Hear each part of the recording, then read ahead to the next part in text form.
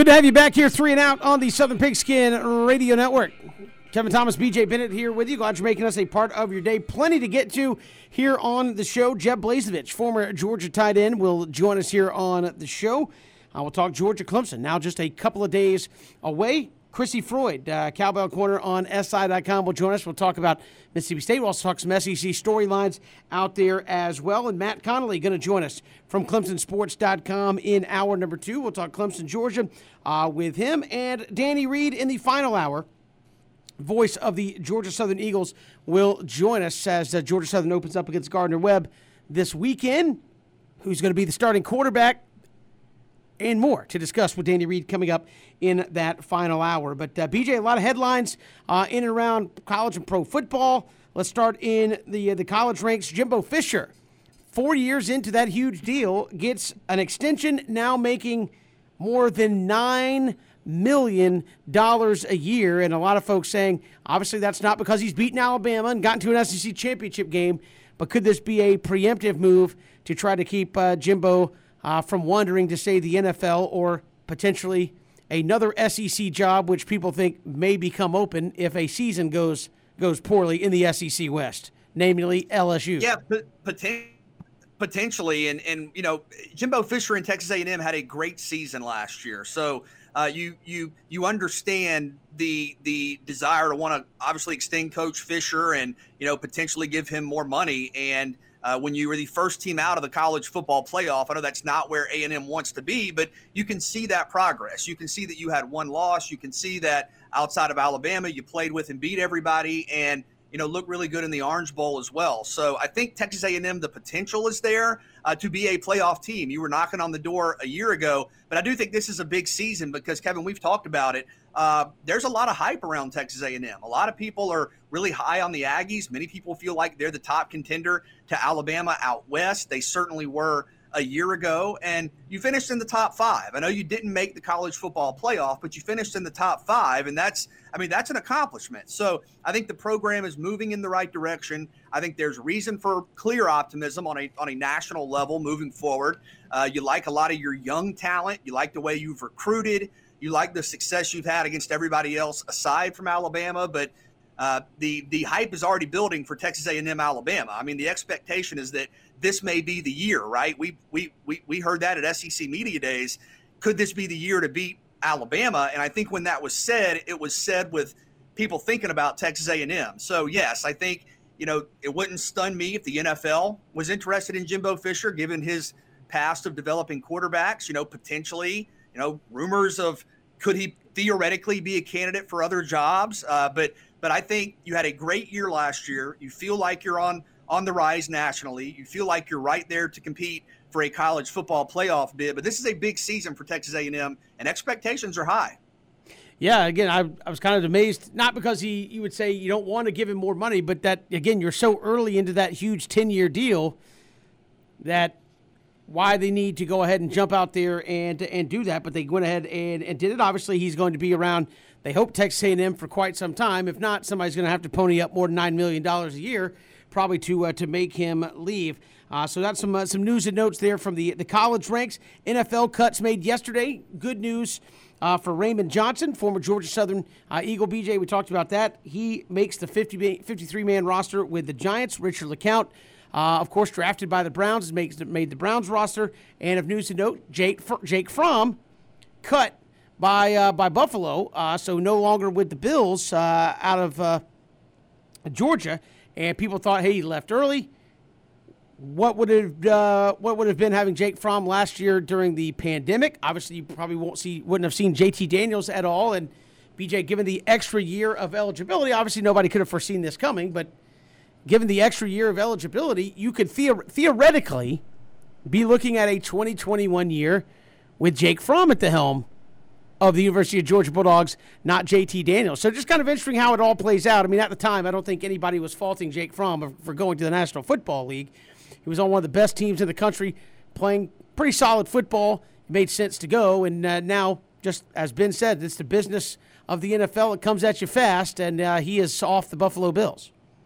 Yeah, a bit surprised at that news, but really happy for Richard LeCounte and Raymond Johnson. Richard LeCounte had an incredible career at Georgia, and you're talking about a guy that can be a safety, that can play near the line of scrimmage or excel in coverage. Not surprised at all that he's gotten really good reviews here in preseason camp and made the team there in Cleveland. And then Raymond Johnson, I was surprised that he didn't get drafted. We talked about that right after the draft. A guy that was one of the best edge rushers in college football, was a superstar for Georgia Southern, and not surprised at this news. He early in his career was probably better as a pass rusher, and later in his career became equally effective at stopping the run. And you think about the need for an every down defensive end in the National Football League. I think Raymond Johnson is just that. So high expectations for Richard and Raymond. I think both those guys are going to be very successful, and excited to see what they can do at the next level. Certainly. Some other news and notes. Green Bay and New Orleans were set to open week 1 in New Orleans. Obviously, BJ, we talked about it a little bit yesterday. Hurricane Ida goes through there.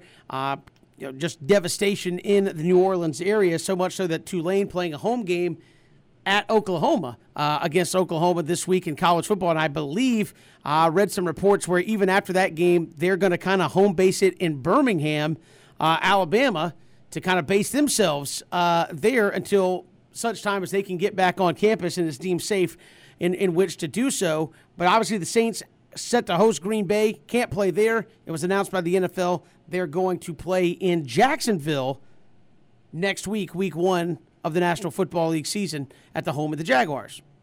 Yeah, and thoughts and prayers to everybody in Louisiana, in the area. Just, tragic, terrible devastation from the storm. And, you're going to see changes in, like you said, not only where games are played, Kevin, but maybe where logistically, people are located, what the team does scheduling wise. So just heartbroken over what we've seen there, and wishing everybody the best. But I think you're going to see some logistical changes and schedule changes, certainly moving forward, unfortunately. Absolutely. And probably the biggest news and note item of all, BJ Bennett, there's college football today. As we start off the 5-day, 6-day run, 5-day run of college football. Tonight, Thursday, Friday, Saturday, Sunday, or 6-day run, and Monday going on of college football, and it all gets started tonight. Yeah, Christian got on you earlier, man. He did. Look, Jacksonville State and UAB, that was on you. But you have a big week, and really excited about what's going to be a 5-6 day span of great games. And I think Friday night, you talked about this, Kevin, a game that's kind of been overlooked a little bit. You have a big ACC game right off the bat on Friday. I know the Big Ten has some conference games to open the season, but Friday night, you have North Carolina and Virginia Tech in Lane Stadium. And you understand that the focus is on Georgia and Clemson. You understand that the focus is on Alabama and Miami, even Louisiana, Texas, a number of different games, Florida State, Notre Dame on Sunday, the Monday night game in Atlanta. But North Carolina is in the preseason top 10. Sam Howell is one of the Heisman Trophy frontrunners, and right away they're going to play Virginia Tech on a Friday night national primetime showcase in Lane Stadium, one of the toughest places to play in all of college football. So could there be an upset there? Potentially. Wouldn't surprise me. Braxton Burmeister at Virginia Tech, former Oregon quarterback, is going to be the guy there. But I think you talk about the games that are going to be played outside of Saturday. I think that is a fantastic game. And, Kevin, as you talk about all the time, in the ACC Coastal, you just never know. It's true, but and this is why that one is so strange for a number of reasons, BJ, is that it's an ACC conference game. It's an ACC divisional game in week 1 that North Carolina and Mack Brown have put a lot of capital into, hey, we're going to start the uptick. We're trying to contend here. You lose that. Not only is the playoff picture pretty dark, but you have an in-division loss in the Coastal, which puts you kind of doubly behind in the Coastal Division there. On the other hand, North Carolina wins. That's still in the picture. I think you start to see some pressure put there on Justin Fuente in Virginia Tech, who obviously took over for Frank Beamer. A lot of people said, well, how can you recruit to Western Virginia without Frank Beamer there, who had so much legacy and all that? I mean, this is, to me, Justin Fuente. You lose a big game early at home. That kind of turns the knob up another notch on can you get Virginia Tech back to where they're supposed to be?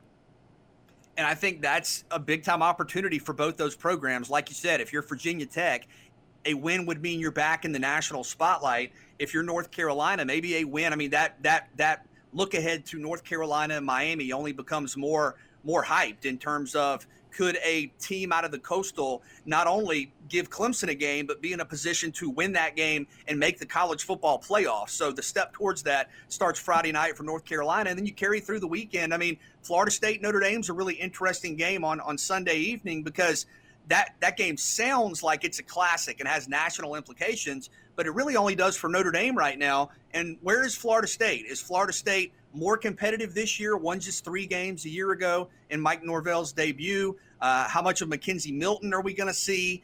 And is that a game where, for Florida State, you can play Notre Dame within 10 points, within a touchdown, maybe be competitive into the fourth quarter, and you can draw positives for that? Or is that a game – listen, you're at Florida State. Is that a game Florida State has to win? And kind of what are the expectations in Tallahassee? So that's a big ACC game, or a half ACC game, if you want to call it that, with Notre Dame as well on Sunday night. Could it be an ACC game of the future? Probably. Well, I mean, I wouldn't say probably. Who knows with what Notre Dame's going to decide to do. We've got just so much to cover here on the show on this Wednesday. We'll hear from Chrissy Freud this hour. Also, Jeb Blazevich set to join us when we come back here on 3 and Out. You can find us, obviously, across the radio network, streaming live, ESPNCoastal.com. We're also live on Facebook, Twitter, and our YouTube page. Catch the show every day if you miss it at ESPN Coastal on YouTube, and you can catch all the show. You can catch shows live while we're on, or get the archive versions there on our YouTube page. Also, watch our Friday night games of the week there on our YouTube page as well. So go there and hit the subscription button there, and you get a notification every time we go live on ESPN Coastal on YouTube. So check that out as well. 912-342-7184, your number to call us to give us your thoughts at Pigskin Radio. You can share your thoughts there via Twitter, and when we come back, Jeb Blazevich talking Georgia and Clemson here on 3 and Out.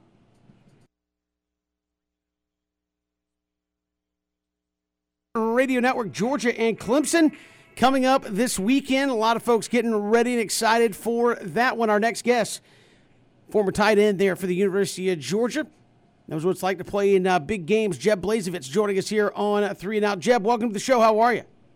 Doing great. Thanks for having me on. Excited to talk some football. Hey, absolutely. Appreciate you coming on. And this one right out of the gate for Georgia. It's Clemson. It's a rivalry game. I know the fans, even if this wasn't a top 5 matchup, this would be one of the best games you see on the weekend. But this is potential playoff seeding, potential playoff posturing right here from the opening kickoff. Yeah, I think it's going to be a great game. I mean, this is the one that Georgia fans have been talking about since forever. And my brother went to Clemson.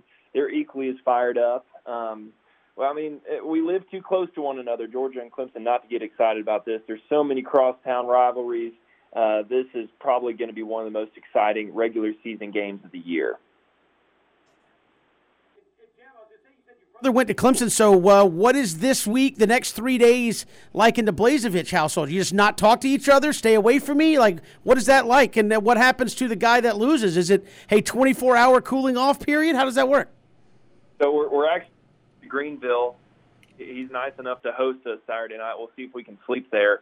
But it's just a lot of staying quiet. You know, we're trying to be good to talk about it because it quickly gets hostile in the Blazevich household. The claws come out from both of us. So we're being friendly, and we're going to make it through, and we're going to pick each other up, regardless who wins. But the dogs are going to come out on top on this one.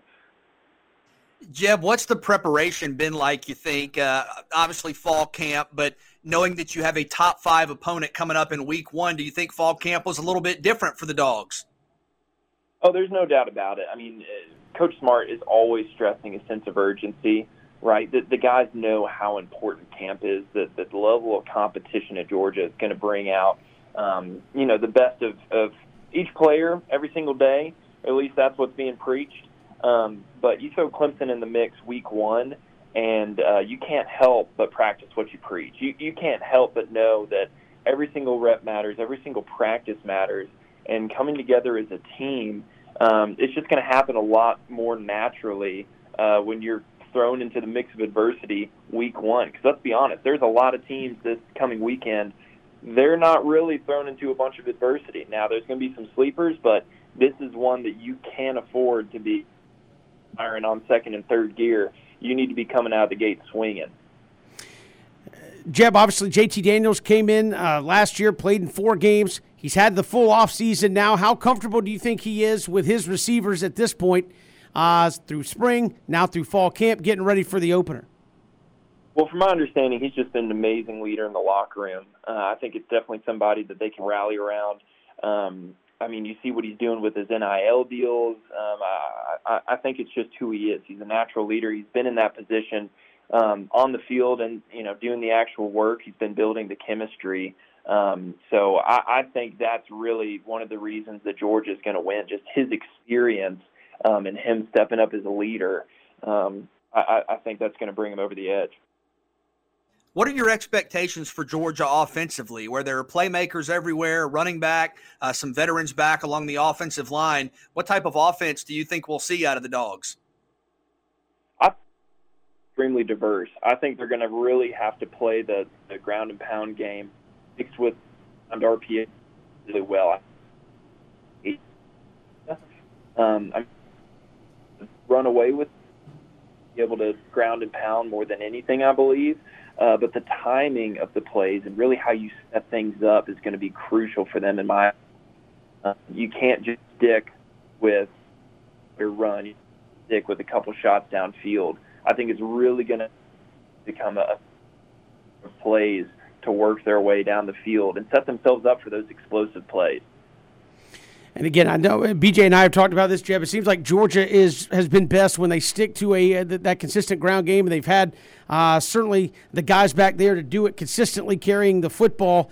How much, in your estimation, I know as a receiver, you want the ball thrown out there a bunch. How important is that though to set everything up in the passing game that those guys come out and have a big day? Yeah, you hit the foundation. If you can't run the ball, it's going to work.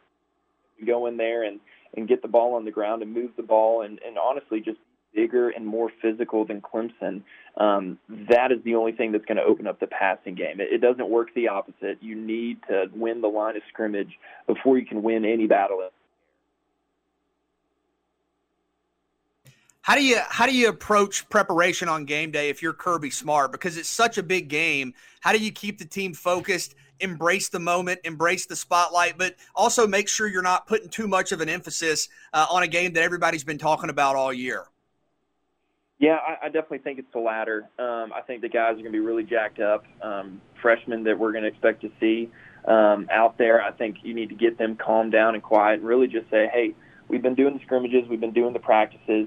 I mean, you've been practicing against the same level of talent all year round. So it's less about, hey, we need to get up and get excited. And I think it's more about we need to calm down and do what we do best. Because at the end of the day, you come out emotional, that flies away after the first hit.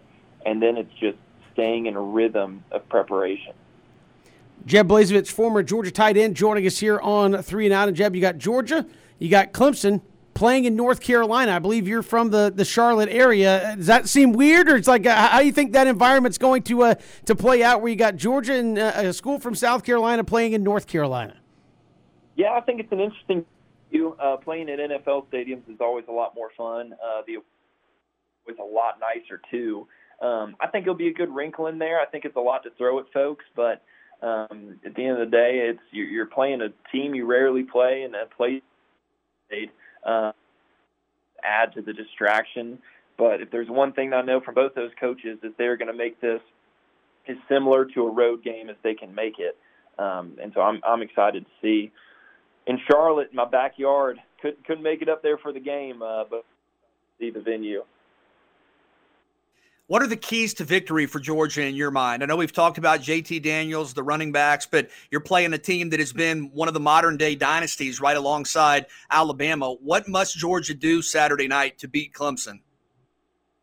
I think first and foremost, it's got to start from the top down. They're going to have to switch up the strategy, and you can't just be against Clemson. I think you need to have and then throw in a big wrinkle at halftime, because extremely good at figuring out your tendencies in the first half. But at the end of the day, I know we preach about this all the time as SEC fans. It's going to come down to being bigger, badder dudes. I think that they're as physical as us. I think that halfway into the season, it would be a lot easier to catch them off guard in terms of the physicality. But They've been preparing for this just like the bowl game, just like we've seen them show up and compete at the highest level and win the biggest games. I think they're going to be ready for the physicality. To come down to, are they ready for all 4 quarters? So be able to throw the wrinkles and just be bigger and badder dudes, how you win this game. Jeb Blazevich, our guest here on a 3 and Out. Jeb, really appreciate the time. Enjoy the game Saturday. Thanks so much. Appreciate it. Jeb Blazevich joining us here on 3 and Out, former Georgia tight end, BJ. And again, a guy said, I think he summed it up there nicely at the end. It's like, who wants to be the bigger, badder dudes out there on the field? And that's kind of the moxie the SEC carries with itself. But I think you see it in certain programs like Clemson. We talked earlier in the week with Rennie Moore about that. Who says, hey, we think we're the bigger, badder dudes in this matchup. So I think a lot of that confidence, that swagger that some of these programs carry is going to play a big factor. Well, so much of this game is going to come down to physicality, right? I mean, you think about the matchup that everybody's been talking about, Georgia's offensive line against Clemson's defensive line. That's where it's all going to start. And Clemson's defensive line, you got a couple of All-Americans. You have the track record of sacks and tackles for loss every year. The pressure is really going to be on Georgia's offensive front, but it's a good group. I know there are, some questions about Warren Erickson and his health, but I think, Warren McClendon, Justin Schaefer, Jamari Sawyer, these are really, really good players, and I think they should be confident going into this game. And then on the other side, I think Georgia's got to try to set the tone in the middle of their defense with Jordan Davis. Clemson has some relative questions along the offensive line, and I think Jordan Davis can set the tone, draw attention to the middle of the defense, and if that happens, then Nolan Smith and Adam Anderson are coming off the edge and pressuring DJ Uiagalelei, and I think that's the key. So it is amazing that, Kevin, we're always going to talk about the quarterbacks, and there are 2 great quarterbacks in JT Daniels and DJ Uiagalelei, and the playmakers. We know about the playmakers, but I think this game is going to be won at the line of scrimmage. And I think it was Christian maybe a couple of weeks ago who said when he watches football, that's what he watches. A lot of people follow the ball or whatnot. He watches the line of scrimmage, and I think that's where you need to watch this game. NFL players on both sides of the lines, guys that are All-American good. This game's going to come down to the trenches and who can win there. It could, and I think we're kind of, and again, we've talked a lot about offense, and I think that's going to be the key when you talk about the 2 quarterbacks. Obviously, the offensive lines for both teams. Seems like we haven't talked a lot about these teams defensively, both of whom are obviously still very, very good. That's Kirby's bread and butter, for crying out loud. And it seems like we haven't talked as much about these 2 teams defensively as much as we had offensively and what people think they're going to be able to do when they have the ball in their hands. Well, and I think the key there is, are you defensively, Clemson or Georgia, responding to your opponent and what they do? Are they dictating the tempo, or are you kind of forcing the issue on your opponent? And I think that's key. If you're Georgia, you got to be aggressive. You got to attack DJ Uiagalelei, playmakers there. Justin Ross is obviously going to be a focal point in the passing game, but I think you have to pressure Clemson. You have to put the pressure on Clemson's offensive line. And again, Adam Anderson, Nolan Smith, the defensive line in a 3-4 scheme, I think these guys are as good as it gets, and they can draw attention, double teams at the line of scrimmage, but you're going to need those linebackers to come off the edge. And you don't even have to get sacks. I think sometimes we overstress the importance of sacks. Yes, they matter. A second and long, a third and long is very difficult. But if you're disrupting the timing of an opposing offense, if you're forcing Uiagalelei to, move out of the pocket, I think that's a big key for Georgia. And again, a couple more days, and it will be upon us here from Charlotte. Appreciate Jeb Blazevich joining us here. This is 3 and Out on this Wednesday all across the Southern Pigskin Radio Network. We are streaming live, ESPNCoastal.com. Love to hear from you on Twitter as well, at Pigskin Radio, at Pigskin Radio.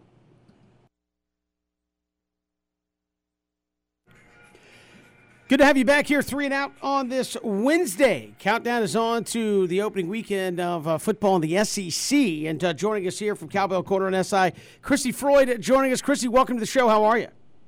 Good. How are you? Hey, we're doing fantastic. And obviously there with Cowbell Corner, things in the SEC West getting ready to go full go there. How do you think teams are feeling here looking at Alabama? Is it everybody's chasing Alabama and everybody feels like they're the second best team out there right now?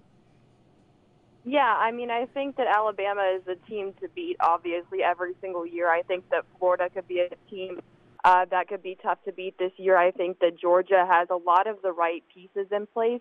I also kind of think that Georgia is a team that, seems to have had the right pieces in place on several occasions and hasn't been able to make it happen. So I think it's going to be interesting to watch, but I really can't see anybody other than Alabama coming out on top of the SEC this year like they always seem to do. So what are the expectations for Mississippi State? Had a couple of games last year where obviously you looked great and then had some struggles as well. What has Mike Leach said this preseason, and what are the expectations? Well, I think kind of the phrase that Mike Leach constantly uses is that this team is a work in progress, and even though it sounds cliche, I think that there's absolutely a lot of merit to that. Another thing is I think that there's kind of this notion that last year that COVID affected every team the same way, and on paper, yeah, it did. I mean, it was the same type of restrictions, the same type of stuff to put up with, but really it didn't affect every single team the same way. I think that Mississippi State was really under the gun in the worst of ways, perhaps worse than any other team in the nation. You had arguably the youngest team or the second youngest team in the entire conference, and they're having to learn a new scheme on either side of the ball over Zoom. And then whenever you look at the offense in particular, it couldn't have been any more different because Joe Moorhead ran an RPO-based offense with a running quarterback when he was here. And then the air raid, obviously, it's a pass-happy offense. They don't run the ball very often, although the running backs do get a lot of touches, develop a lot of versatility in this offense. So I think that the full offseason helps a lot. I think having guys that are bought in this unique scheme, I think, helps a lot. And I think that they have a lot of good returners on either side of the ball. And I think that with that repetition, with an offense that's based on repetition and execution, I think that this team can really shock a lot of people this year. And that's why I predicted them to go 9-3. Wow. You look at out there, there's big news and notes. Jimbo Fisher gets an extension for $9 million a year. A lot of folks thinking preemptive strike just in case maybe an LSU gig comes over. What do you kind of make? I know you were there at LSU. What do you kind of make of Texas A&M 4 years into that 10-year deal, re-upping and giving him, $2 million or about $2 million more a year, up to $9 million? Yeah, I mean, I think that A&M has progressively gotten better. I think that they're a team to watch this season. I think that they've got a lot of good pieces on the roster, but at the same time, these are a lot of guys that are unproven as well. Like, mainly I'm thinking of the quarterback Haynes King, which I think it was somewhere around 3 snaps that we saw of him last year. He showed just about everything. He covered the whole spectrum. But the thing is, that's a matter of about 3 snaps. And so in order for me to be high on a quarterback, I've got to see what he can do beyond that. So I think that as far as the ceiling, the potential is through the roof. But I'm going to need to see it put together before I really buy into any of that. You mentioned a quarterback there, quarterback questions, a number of questions in the SEC.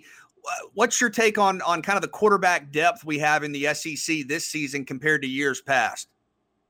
Yeah, I think you have a lot of guys that are new. I think the ESPN showed a graphic not too long ago, I think it was ESPN, about who had the most starts and kind of this breakdown of how experienced each quarterback was. And really, you see a lot of guys that aren't very experienced. I think that Will Rogers actually enters the season more experienced than I think at least 4, somewhere around there. So I think it's going to be interesting to watch how many of these guys can develop into what we think they can be, and how much, I guess, rotation there is as far as I thought it was really interesting whenever Kentucky named Will Levis the starter over there. So I'm curious to see how successful he is, and just around the SEC, how many of these guys last and how many of them are overtaken. Tennessee, I think, is another situation to kind of look at like that. So I think that you have a lot of new guys, a lot of promise. One guy that I think I've got my eye on more than anyone else is probably Max Johnson out of LSU. I mean, just like a lot of these other kids, we haven't seen a lot of him as far as being a starter on the field, but he is 2-0, and it was an upset win over Florida. That was a team ranked number 6. LSU only finished with 5 wins last year. He's responsible for 2 of those. So I liked a lot of stuff that I saw from him. Very excited to see what he can do this year. Chrissy, how short has the patience with quarterbacks gotten now? You look at a time when guys would come in, you develop, and maybe a guy 3 or 4 years playing, sophomore year shows big progression, junior, senior year, you've got a really solid player. It seems like now guys come in as freshmen and you have a bad game with 2 or 3 picks, and already it's like, maybe we should go with that other guy. I mean, has it ever been a quicker jumping off point with quarterbacks than what we were seeing right now? Yeah, I mean, I think that there is some jumping around. As far as the jumping around concept itself, I don't like that. I think that anyone, especially a young guy, is going to take some time to develop. And then when you think about the way that circumstances have been recently, it's less than ideal. So I think that with quarterbacks in general, that you need to spend some time on them before you move on. And I think that the Cleveland Browns, as an example I always use, they're a perfect example of what happens whenever you're impatient, you hop around too much. At Auburn, you have Bo Nix entering his third season as a starter. You have turnover, obviously, with the coaching staff. It's always hard to kind of figure out where Auburn is, how good they're going to be. What do you think about the Tigers when you look at them in 2021? Yeah, I think that they're kind of a team that's always gives people a little bit of problems. I think that Auburn, LSU, whenever I covered LSU, that was always a tough matchup for them. As far as Bo Nix in particular, I feel like this is his last chance to turn the corner, and I think that if he doesn't do it early on this season, that he's going to be benched, and we're going to see some of TJ Finley. But, I mean, I think with some of the changes that they've made throughout the offseason, that they look a little bit different. I think that the circumstances are more favorable for Bo Nix to do better, but it's going to be one of those things where I believe it when I see it, because I feel like I've been hearing a lot of, Bo Nix is going to come around for quite a long time, and haven't seen it yet. Christy Freud joining us here on 3 and Out. And Christy, over to the East. Obviously, Georgia's playing Clemson this week. How do you kind of read that game either way? If Georgia comes out with a dub, what does that set them up for? If they happen to lose a game to obviously a top 5 team, Clemson, what does that tell you, if anything, about the Bulldogs and the rest of their season? I think that that's definitely a big game for Georgia. I think that they've got a lot to prove, and I think that it serves as the first test. I'm really curious to see how JT Daniels does in particular. He was a guy that's pretty high up in my rankings, and I want to put him higher. But with that sample size of what was it, somewhere around 4 games, I can't do it. If he's consistently as good as he was in those 4 games, then he's top 5, no question. But I'm really excited to see how consistent he can be, and if he's the same guy that we saw there last year. Who do you think is the top contender to Georgia in the East? Is it Florida, or is there another team in your mind that can be right there? I would say it would be Florida. I think that just like I said with Auburn, even more so, Florida is also a team that makes other teams struggle. And I think that with Emory Jones, they have a quarterback that can do quite a bit, and I think that they could potentially present a threat moving on down the line. You mentioned you used to cover LSU. Obviously, just a tragic, very difficult couple of days for the state of Louisiana. How difficult has it been for them to prepare for a college football game, given all that's tragically going on at home?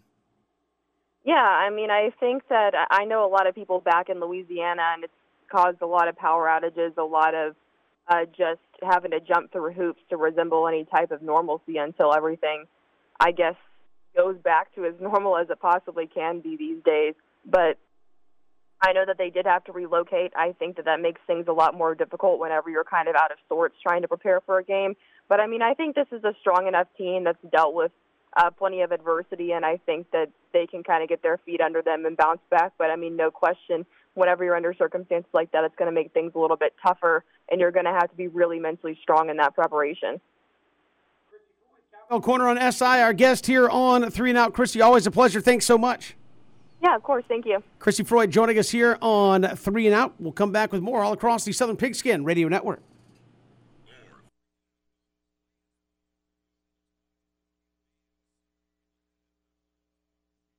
Football till next year has got 3 name, image, likeness deals. Yeah, I mean, he's a star. You know, you think about the profile of some of these big-time 5-star recruits coming out of high school, going to a program like Ohio State. You know, fans all around the country already know who you are and kind of have expectations. And will he play this season? Will he start this season? Don't know. But he's already a known name with a brand. And I think you've seen him be a kind of a brand ambassador on social media. Obviously, this is a big deal. You talk about autographs. If you become the star quarterback or the starting quarterback at Ohio State, you're going to be one of the most recognizable players in the country. But I do wonder, how common is this going to be moving forward, where you enter college, like you said, with big-time deals, with various marketing contracts, the value of your autograph, the value of a social media post, the value of, representing a brand. How is that market gonna play itself out? Because you've talked about this, even going back to the beginning of all this, it was going to take, a couple of years, maybe a year, to kind of feel out where the market is ultimately going to settle. And I think we're still very early in that process, especially for players who are transitioning from high school to college. A little bit of a different situation than, say, like a JT Daniels, who's, been a starting quarterback, has played college football, obviously was at SC, transferred to Georgia. Look, I mean, happy for the young man, and we've seen a wide variety of marketing deals, but you wonder how common will this be moving forward? Yeah, I mean, obviously the company that's paying him $1.5 million, it feels like the value is going to come on the back end of this deal, and that is when he's actually a starting quarterback, right? BJ, and again, I think the perfect example of this is kind of, if you look at name, image, likeness, coming into this, a few weeks ago, a year ago, point of the preseason, Jamie Newman was going to be the starting quarterback of the Georgia Bulldogs. And he probably would have gotten great name, image, likeness deals and things of that nature as a starting quarterback at Georgia. He opted out. We didn't hear from him for the entirety of the season.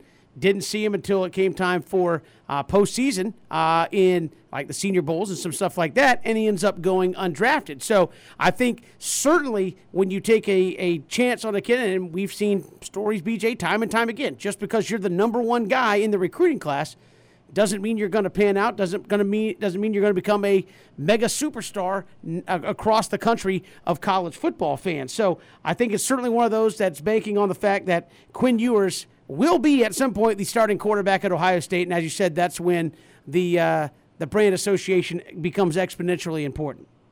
Yeah, I think that's definitely a big part of it, but I guess with the high-profile nature of recruiting at this point, I mean, Kev, is he already a star? And I think he is, in terms of being a known name, a known commodity across college football. Recruiting is a big deal, of course. And when you're the number one player or one of the top 3 or 4 players, I think you probably do have national recognition associated with your brand. And I know he's had some, business type posts on social media. So I think when you are a 5-star, when you're one of the top 4 or 5 players in the country, people follow your recruiting. I think at one point was committed to Texas, decommitted, committed to Ohio State, signed, and now with the Buckeyes. But I think you're a brand and you have marketability to a certain extent, maybe even before, as we're seeing here, you ever really have success or do anything at the collegiate level. Yeah, and I think that's where you hope, if you're the brand, you're the company kind of making these deals, that he continues to play well, and he does that. Because, again, I think the most important thing in athlete deals is that you are seen playing your sport. That's kind of why we're doing these, right? Is because you have a name that's been developed by yourself through playing sport or through your activity. No different than a movie star who becomes famous. Why? Because they're in the movie. And I think if you quit being in movies, you become less relevant of a movie star, right? I mean, so I think that's some of it, too, with sports. If you are the starting quarterback at Ohio State, I think it's going to be good. If he's a backup, can't break into that starting role consistently, I think you'll see maybe some of those deals become less available simply because, obviously, you want to place your high-level deals into guys that are playing and playing at a high level. So, again, I think we're still in the early stage of this, BJ, is companies want to get involved so they can say they're involved. Hey, we want to be in with name, image, likeness. Why? Because it's good. Every time we get a name, image, likeness deal almost right now, it's becoming, big-time news. So I think companies want to be associated with that and the good PR that comes along with that as well. We've got another hour to go. Matt Connolly, Clemson Sports, joins us next hour here on 3 and Out. Hour 2 here, 3 and Out on the Southern Pigskin Radio Network. Matt Connolly, ClemsonSports.com will join us coming up in about 20 minutes here on the show. We'll get the Clemson aspect of this game coming up between the Tigers and the Bulldogs on Saturday. We'll look at a little Braves baseball as well. It's starting to tighten back up there in the National League East. But first, it's 4 o'clock. Let's take 3 here on 3 and Out. All right, BJ, we are 14 years ago today away from App State beating Michigan. One of the great upsets of college football. App State, a 33-point underdog. Was it the greatest upset of all time?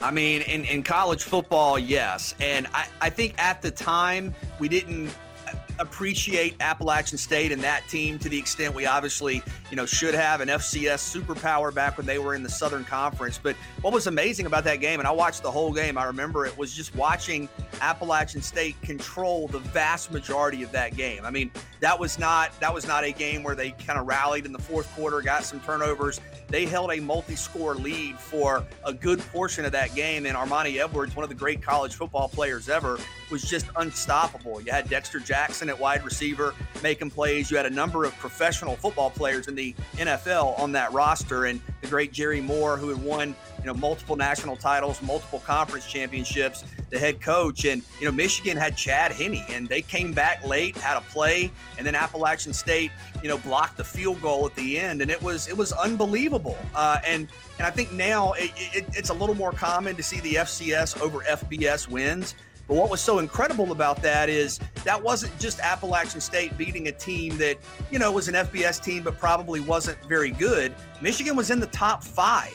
Michigan was one of the top teams in the country and had pro players all over that roster. So to watch Appalachian State go in, kind of execute their game plan perfectly, and then at the end when it did kind of go back and forth briefly, they stepped up and made a play, a blocked field goal, when it looked like Michigan had done enough to, of course, put themselves in a position to win that game and kind of change history. And then you block that kick, and it was just pandemonium. It was just crazy. But that was an incredible moment in college football history, and it's a big part of the Appalachian State legacy, obviously. Sure, and I would say probably the greatest because of, like you said, time and place and kind of how it was. I think North Dakota State has beaten Iowa a few times in the preseason, but by and large, you see some of those teams from the Midwest, as you said, if you beat a Nebraska or somebody like that, at least recently, they've been kind of an average to middling team, and North Dakota State has been just powerhouse at the FCS level, where Appalachian State, as you said, was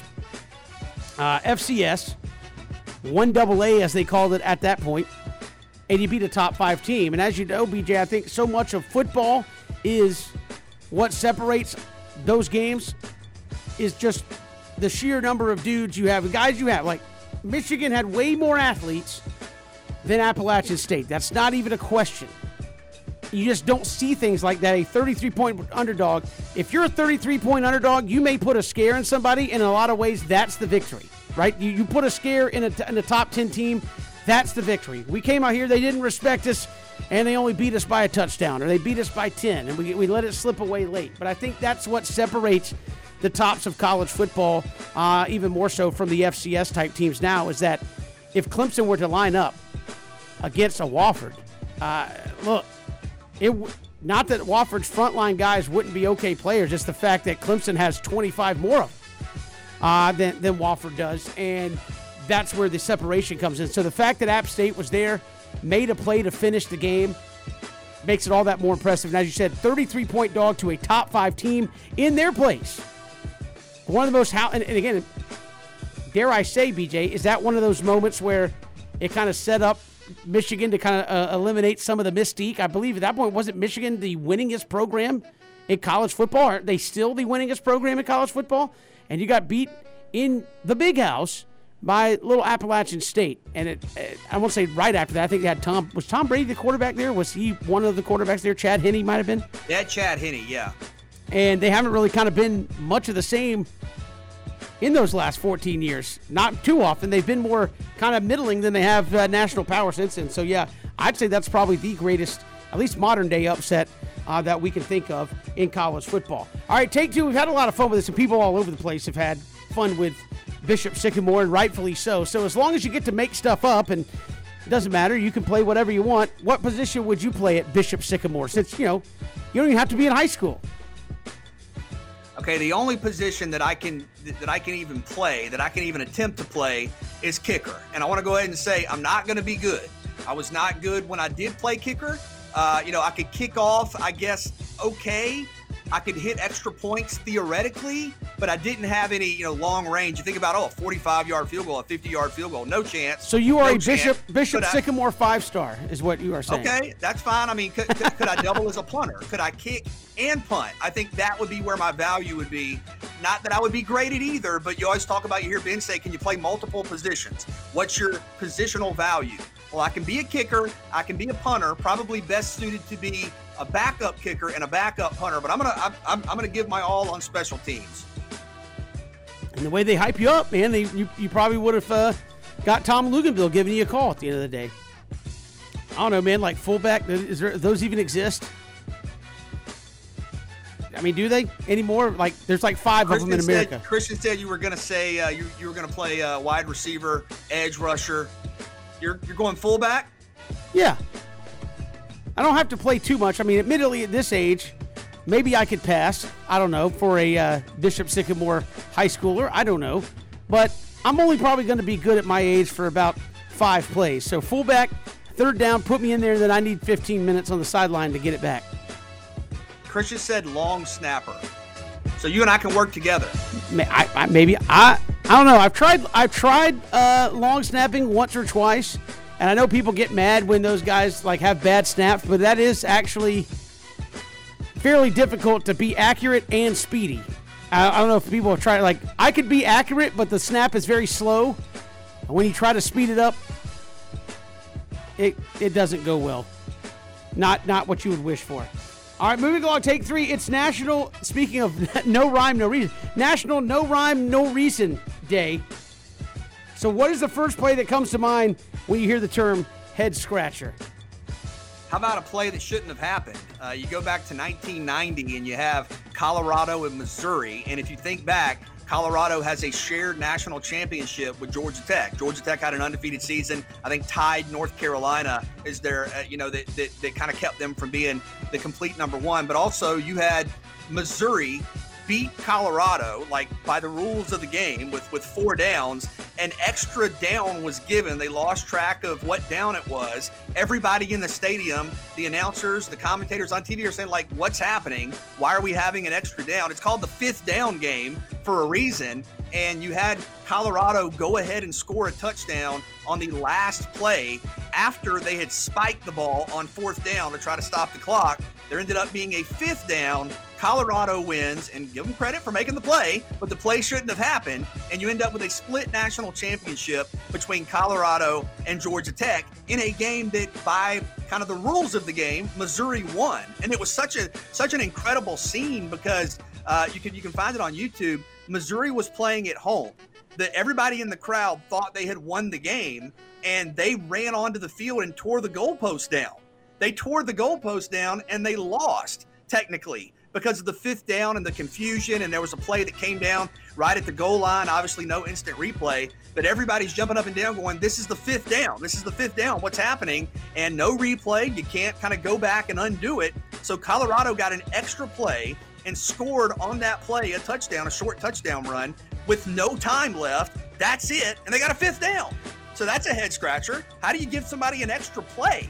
How do you give somebody an extra down? So we were watching the video earlier. It's crazy. But for my just what in the world type moment, I'm going to go with that. Well, I think everybody got confused because you actually hear the in-stadium announcer go, it's 1st and goal, right? And then they run a play, and then the on-air announcer saying, wait a minute, the down marker says 2, but I think it's actually 1st and goal. And so he says, I think the down markers got it wrong. It's actually 1st and goal. So he even thought it was wrong. And then he said, no, now it's 2nd down again. So they just didn't flip it. And so he's like, no, it's 2nd down. So they ended up with 5 downs at the end of the day. That was crazy. If I think of like just head scratcher, like no rhyme, no reason, it's, what was it? Was it Arkansas State? Was that what it was? Arkansas State against Miami. They have a punt situation on. They fake the punt, and a wideout stands up, fakes a heart attack, and just falls over backwards.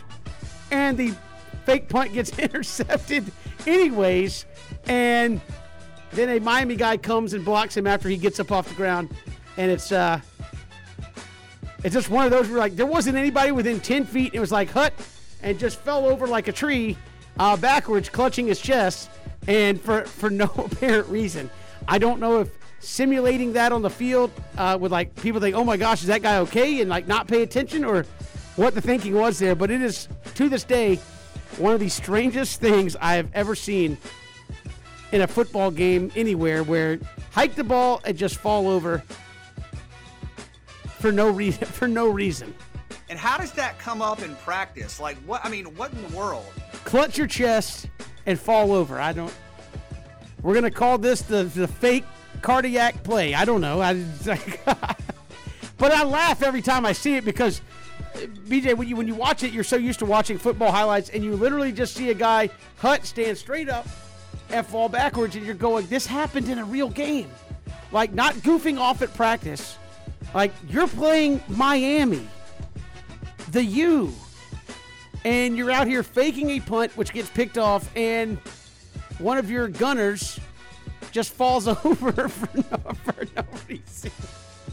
It makes no sense at all. So that's the first thing that comes to my mind when I hear that.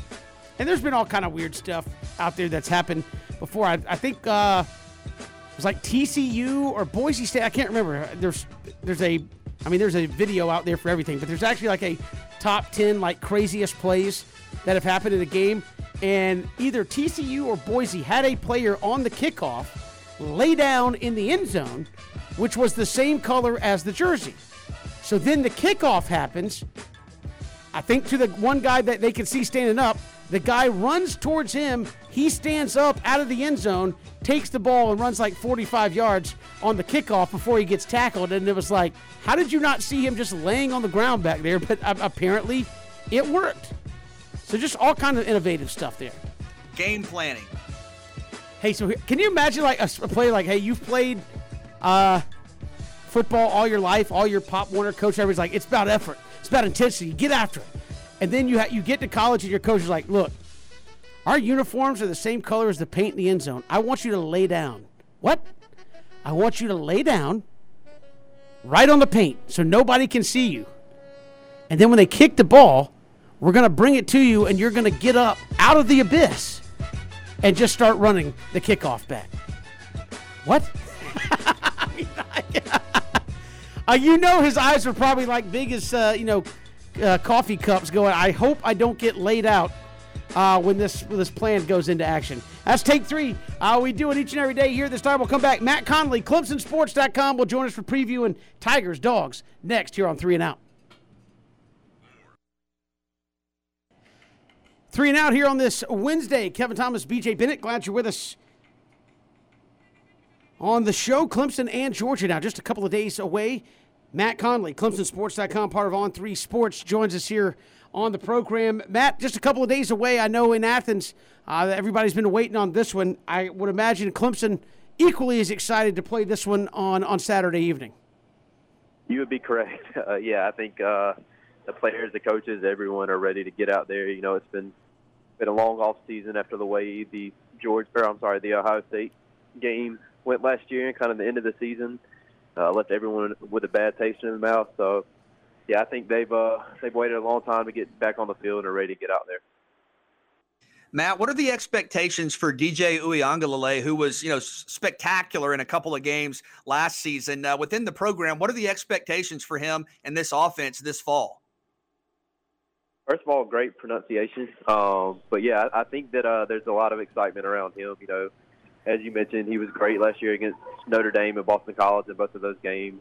Passed for the most yards ever by an opposing quarterback against Notre Dame in his first career road start, playing in primetime, a night game. So I think expectations are high. I think in some ways, I think it's a little unfair maybe to expect him to come out and just pick up where Trevor Lawrence left off last year. I mean, you're talking about a guy that's one of the best college quarterbacks of all time, or at least probably in the conversation, a first overall draft pick, a guy that just had a great career at Clemson. So I don't know that he's going to be that immediately. But, I think he has the best arm the coaching staff has said they've ever seen, that including Trevor. So, I think he can make all the throws. He has everything you could possibly want in a quarterback. But just some of the decision-making and reading defenses and making the right audibles and all that kind of stuff, I think takes a little time. And I don't think he's going to be where Trevor ended last year to start off. But definitely expectations are high for him. I was going to say, Matt, the hype train has been out of control, obviously, with DJU. What's the expectation that he's going to do coming out, especially in a game of this magnitude, when at the end of the day, as talented as he is, he's made 2 starts?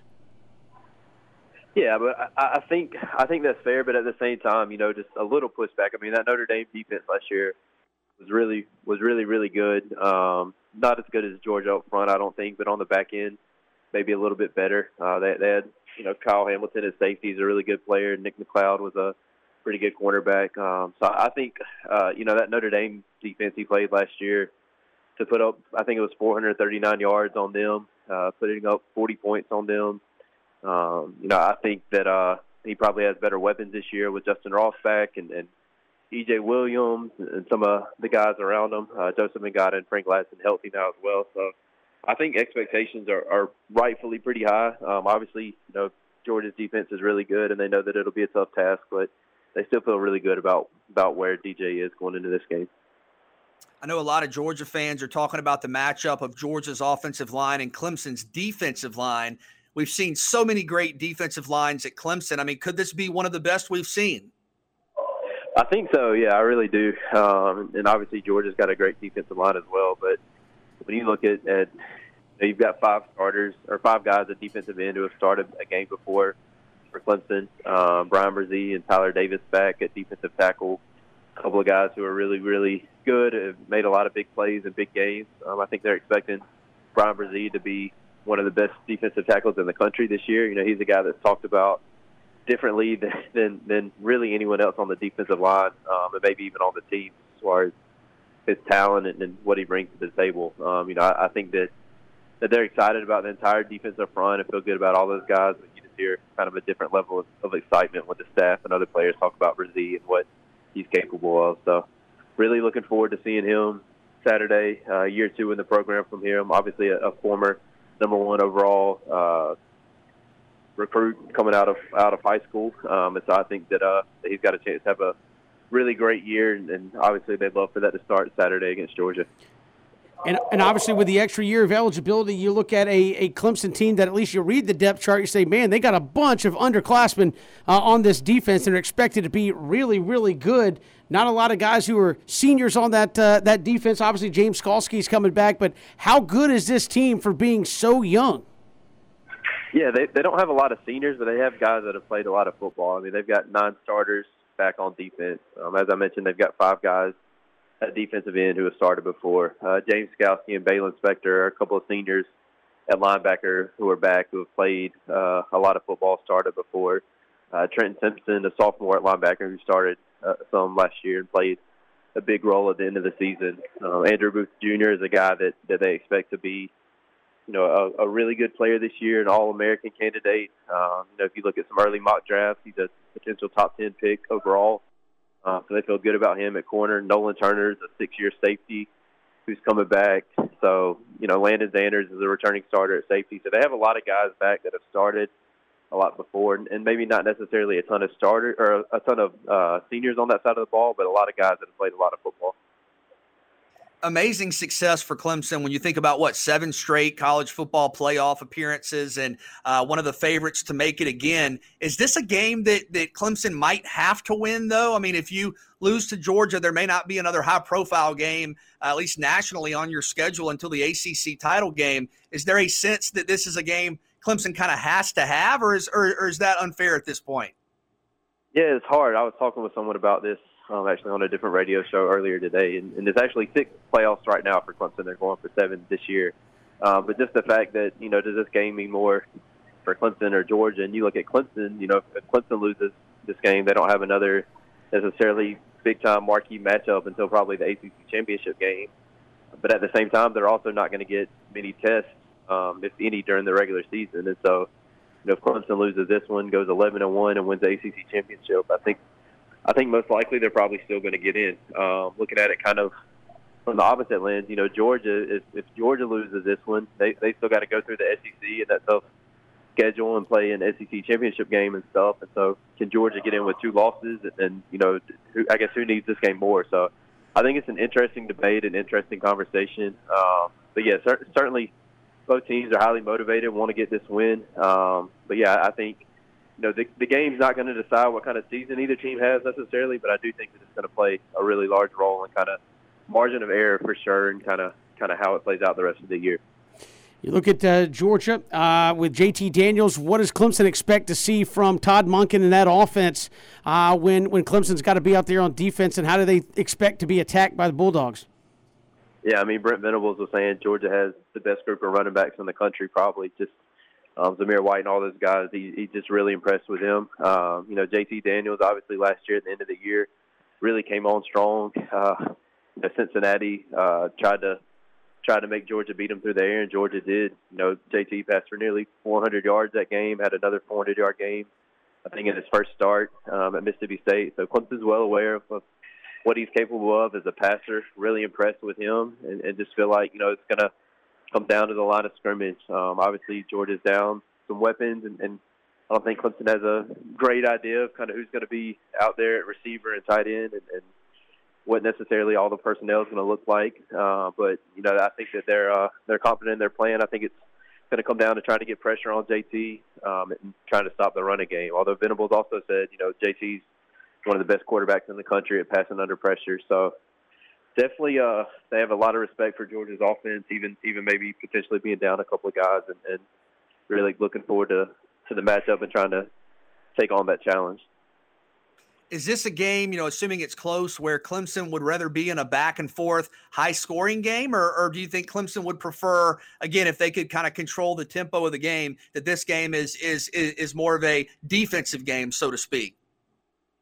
Yeah, it's interesting. I think both teams are probably okay with win. I mean, that's one thing about Georgia that I think they've shown is they can win different ways. They can run it down your throat and give it to their talented running backs a lot, or if you're going to load the box, they can throw it over the top and make plays deep and play action. So I think both teams kind of feel like they can win in different ways. Clemson's probably more accustomed to some shootouts and some of those high-scoring games, although, they've been unable to keep up lately against Ohio State and LSU in some shootouts. So it'll be interesting to see for sure. But, yeah, I don't think either team's necessarily going into it thinking there's a certain amount of points we want to score or anything like that. I think it's just kind of more going to depend on how the game goes along, if the defense is able to get stopped, some of that kind of stuff. So, I'm personally expecting a more low-scoring game, but, I think both teams are capable of winning in several different ways. Matt Connolly, ClemsonSports.com, joining us. And Matt, what are you hearing around Clemson just about playing Georgia? I know they don't play as much as they have done in the past. I know this is one you talk to Georgia fans. They're like, hey, we love playing Clemson. It's a great rivalry game, even though you don't get to play it a lot. Is this something that you think we'll see more of with Georgia and Clemson, or given where both programs are right now, neither team may want to sign up for a top-5 game to start the year too terribly often? Yeah, I mean, they're going to play again in 2024. They've got a home and away coming up at the end of the decade. So we'll definitely see this game, I think, several times over the next few years. Dabo's been very open that he feels like this game should be played every year, or at least a lot more often than it is.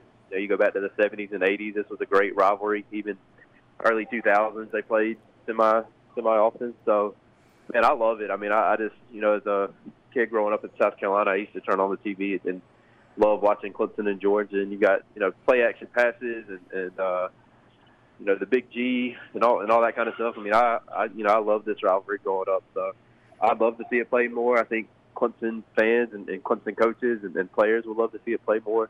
Obviously, there are a lot of players from Atlanta and the Georgia area on Clemson's team. So, yeah, I mean, I think it's a great rivalry. Looking forward to it. Hoping they'll continue to keep scheduling each other more often moving forward. Matt Connolly, ClemsonSports.com, part of On 3 Sports, our guest here on 3 and Out. Matt, appreciate the time. Thanks so much. Yeah, enjoyed it. Thank you all for having me. Appreciate it. Matt Connolly joining us, talking Clemson. They're ahead of their game with Georgia BJ, and your kind of takeaway there as Clemson, DJ Uiagalelei. And again, I think a lot of times he did play well against Notre Dame, but again, at the end of the day, 2 starts for DJ Uiagalelei.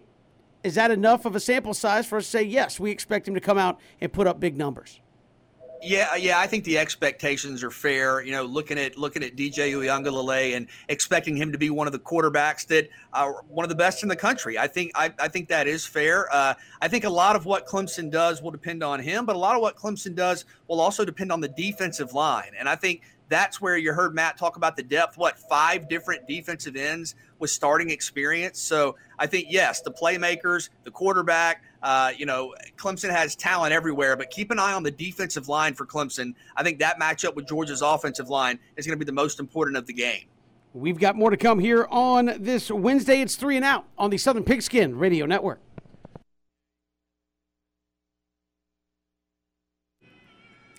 Great to be here on this Wednesday. Kevin Thomas, BJ Bennett, and BJ, things getting tight in the National League East. Braves lose to the Dodgers last night, down to 2.5 over the Philadelphia Phillies. Mets back within 5.5 there in the East. You finish up with the Dodgers tonight before Colorado, and obviously you'd like to get one in the win column, but it is September 1st, which means expanded rosters. I believe the Braves have called up a couple of guys, Orlando Arcia, I think Jacob Webb back, so you should have a little bit more depth on your team. So if things start using up arms, et cetera, you should have a little bit more versatility as far as that goes. But obviously a loss tonight and the Phillies win, and it's down to a game and a half with 1 month to go, and it's on at that point, I would imagine.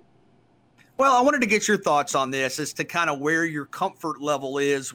4.5, 5, 5.5, that's a different reality. And it can change in a span of a couple of days, as we've seen. But 2.5 for a team that has been red hot, 2.5 game lead. The Phillies, after really struggling against the Diamondbacks in that series, have played great baseball, so they're bouncing back a little bit. The schedule is going to get a lot easier on paper for the Braves. Where's your comfort level up 2.5 over Philadelphia? I still feel okay right now because I feel like this team is still playing solid baseball. You look last night, just didn't score enough runs. Only gave Charlie Morton 2. It was almost enough. And then Tyler Matzik, who had been almost lights out, I think first runs he's allowed in like some absurd amount of appearances out of the bullpen. And it just wasn't enough. You and I talked off air. 2 runs against the Dodgers most nights isn't going to cut it. And that's all they got last night. So I look at it and say, hey, you've played with the Dodgers. It's one thing to say you go out west and it's been 10-2 and 8-1 and you haven't been competitive. No, you've been competitive. You haven't been able to close the deal, and they've made some good plays late to overtake you in this series. So been unfortunate.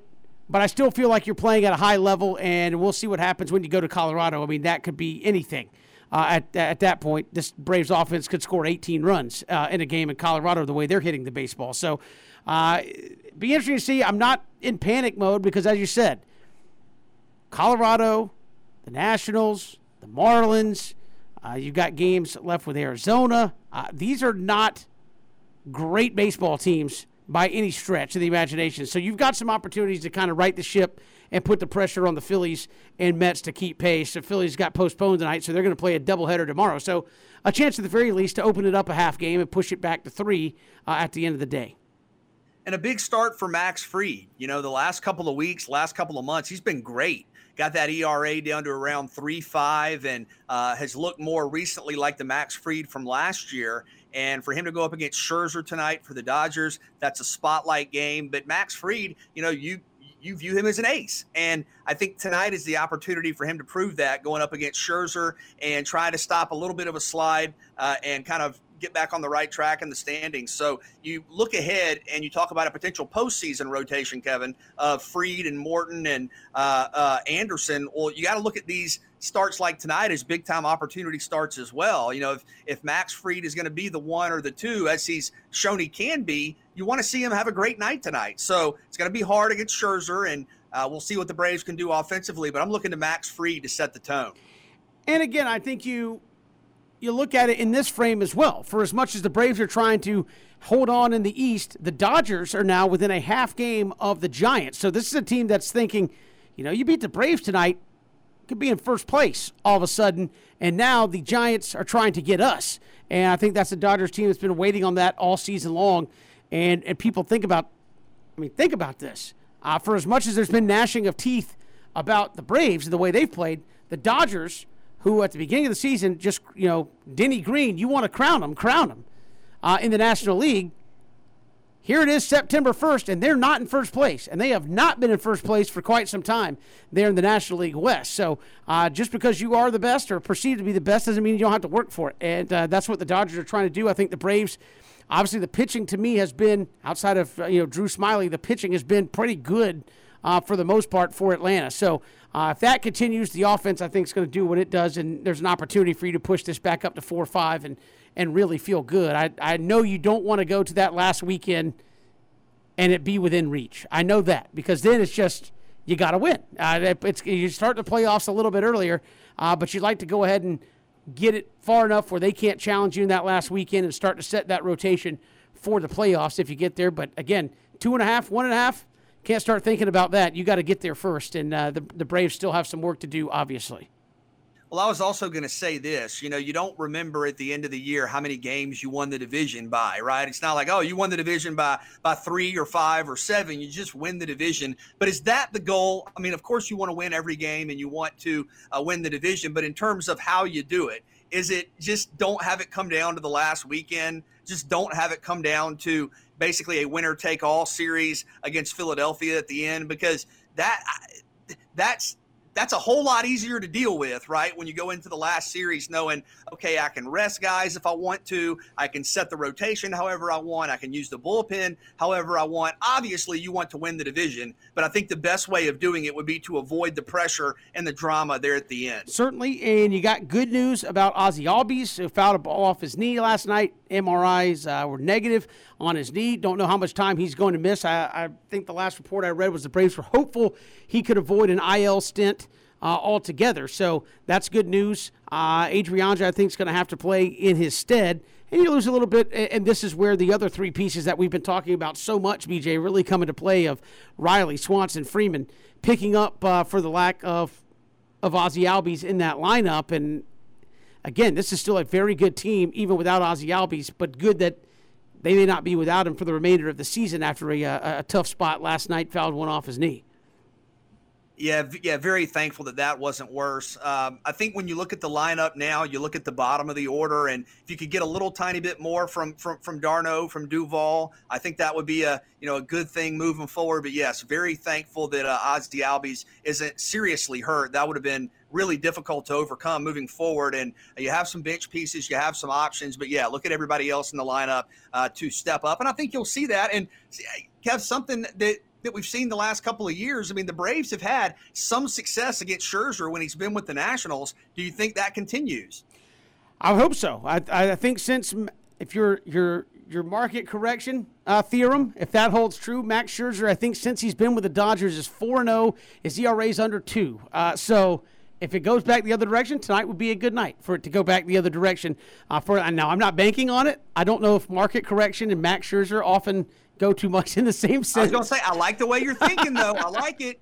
I don't know if that necessarily goes in the same sentence. I think that dude just dominates most of the time he goes out there, period. And we'll see if the Braves bring anything offensively. But again, Max Fried, as you said, has shown a better control of that curveball, better command out there, has pitched much better since coming back from this last stint on. Has that been the difference, Kevin? Because I've had some people ask me, hey, what's the difference with Max Fried over the last month and a half? Is it controlling the curveball, you think? I think that's part of it. I think he finally feels good and healthy and, kind of settled down into that role in the team. To me, that's it. I think control has been a lot better. And again, he's a guy that, he's not going to go out there and throw 99 at you, right? Everything he's doing is setting you up to play off his off speed, which is elite. So he's going to pump a fastball in there. It's probably not the fastest you're ever going to see, but it plays so nicely when you come back with a high 70s, low 80s curveball that just falls off the table.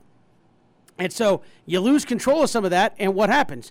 You start leaving, 93, 94 over the middle of the plate, and if you do that, guys are going to be all over that. And I think that's what was happening earlier in the season, and good to see him kind of get it back into to good form here at the right time, I might add, here at the end of the season. We've got more to come here on 3 and Out. Danny Reed, voice of the Georgia Southern Eagles, will join us coming up in the final hour. It's 3 and Out on the Southern Pigskin Radio Network.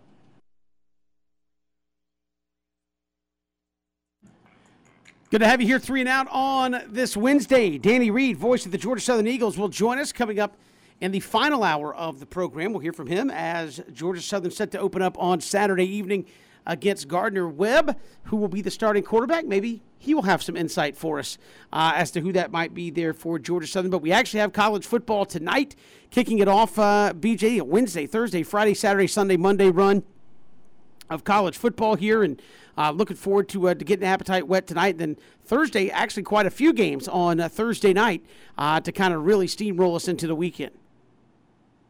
Thursday and Friday, and I think a lot of people are overlooking the Friday night game, and it is a huge weekend games all across the schedule, but you have Virginia Tech and North Carolina playing on Friday night, primetime in Blacksburg, and what a big spotlight that is for Sam Howell. A lot of people have talked about the North Carolina quarterback as being a Heisman Trophy frontrunner. Well, he's got a chance to make a statement right away, and Kevin, the Tar Heels overall are a top 10 team this preseason, bring back a lot defensively. I believe return all 5 starters along the offensive line. So games to look forward to every single day for about almost a week here. But I do think that Friday night, that's a bigger game than people are giving it credit for, because North Carolina is being talked about as a potential college football playoff type team. Well, if you lose game 1, you lose a lot of that momentum, and playing at Lane Stadium is very difficult to do, especially at night. There's going to be a great atmosphere there, and Virginia Tech's one of those teams that feels like they probably need a big win to help stabilize that situation. So, and that's an ACC game right off the bat. I know there are some Big Ten games. We've already seen Illinois beat Nebraska. Penn State, Wisconsin is going to be a really big game, but that's a key ACC coastal game right here in week 1. It's funny, BJ, because we've long kind of debated back and forth about this, about week 1 games.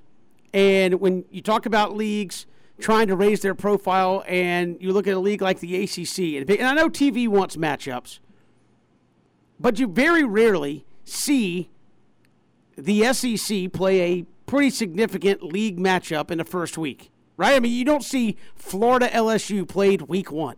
And why is that? Well, because so you don't have one of your teams out of the talking points in the very first week, right? I mean, Nebraska, if they were going to try to come back, already week 1, Illinois beat you. Illinois with Brett Bielema, who comes in, rookie, new head coach, beats you. Done. Wisconsin and Penn State this weekend. I mean, if Penn State loses, pretty much done for the national discussion and for national championship play. They got to beat Ohio State. Maybe they get back in it, but that's a week 1 gut punch to a Penn State or Wisconsin right out of the gate. Virginia Tech, North Carolina, week 1 matchup. Again, I know TV networks want these conference games early, but you don't see the SEC doing that. You don't see Georgia-Auburn till later. You don't see a lot of marquee matchups until late September, October at the earliest in the SEC, and a lot of the really big ones till later in the season. And what does that do? That helps prop you up the fact that you got 8 top 10 teams, top 15 teams, because you haven't had any catastrophic losses as of yet, where I think a lot of these conferences start out in the hole. Like Virginia Tech, North Carolina, that's 2 teams in the Atlantic that are trying to make hay as being a contender to Clemson. One of them is going to be 0-1 before the season even gets going good. Well, Kevin, think about this in the ACC. Theoretically, you could have Clemson lose to Georgia. You could have Miami lose to Alabama. You could have North Carolina lose to Virginia Tech. And you could have Florida State lose to Notre Dame. And if that happens right away, you're talking about the bigger programs, the higher-ranked programs in your league already having a loss. Yeah, and again, I'm not saying don't schedule these games. I like these games. I think sometimes when you step back and you look at the big picture and you say, well, the ACC is this and the ACC is that. I think the one year that the Big East really put out a run and people were like, whoa, man, look at this. Or the Big 12, that one, it was like, or maybe it was the Big East. And you didn't see Rutgers, South Florida, all these teams. And you say none of their big games were till like week 9, 10, 11, 12. And they're all sitting there at 8-0, 7-1, and people go, man, the Big East is really good. It's like, no, they haven't played each other yet.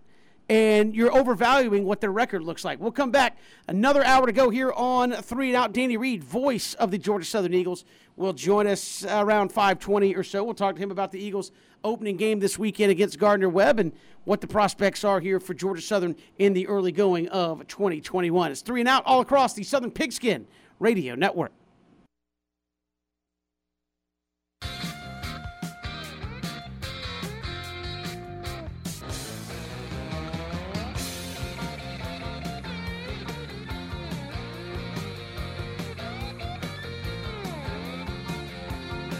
Final hour here of 3 and Out. A lot to get to this hour. We'll hear from the voice of Georgia Southern, Danny Reed.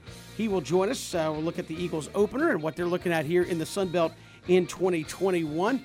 Also, Jeb Blazevich, former University of Georgia Bulldog, will join us ahead of Georgia Clemson coming up this weekend. But, BJ, you've got some action in Charlotte ahead of Georgia Clemson when you're talking Sun Belt, and that's App State, East Carolina. So a chance for the Sun Belt to make a statement on Thursday night with an App State, East Carolina before you get to some interesting matchups coming up on Saturday.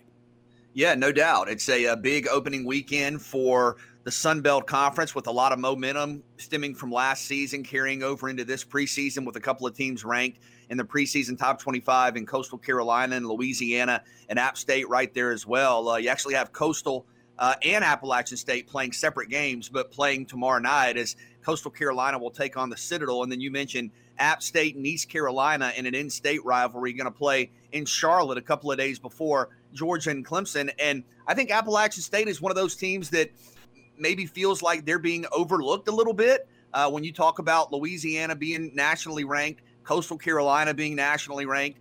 Couple of teams there that you've seen even in the national top 20 in some of these preseason polls. But Appalachian State has Chase Bryson at quarterback, former Clemson quarterback, former Duke quarterback. They get Corey Sutton back at wide receiver, who's an all Sun Belt type playmaker. Former South Georgia star Trey Cobb, one of their best players defensively. I think Appalachian State feels like they can be a top 25 team. They feel like they're in that upper echelon in the Sun Belt. They have the results to prove it. And a game against East Carolina, a neutral site game, that'll be a fun way to kick off the season. That tomorrow night on ESPNU. But Appalachian State definitely right up there as one of those teams. And I think, Kevin, this just goes to show the depth in the Sun Belt that you have an Appalachian State team that has basically been a lock for a bowl win the last half dozen years. They win 9-10 games every season. And if you go off kind of the national rankings, pundits seem to think maybe they're the third best team in the Sun Belt Conference. That's a pretty good reflection of the league. And then you get into programs even beyond those like Georgia State, like Georgia Southern, like Arkansas State, like Troy. There's really good depth in this league. And I think it's going to be a really fun opening weekend. Yeah, Appalachian State with the extra time as well, if they get a dub, BJ, to prepare for Miami, who's got Alabama to deal with. So could App State start off 2-0 with a couple of big wins for the Sun Belt there out of conference? It's going to be interesting to watch them. They've always been a thorn in a number of people's side, and they've got a chance to do it right out of the jump here in 2021.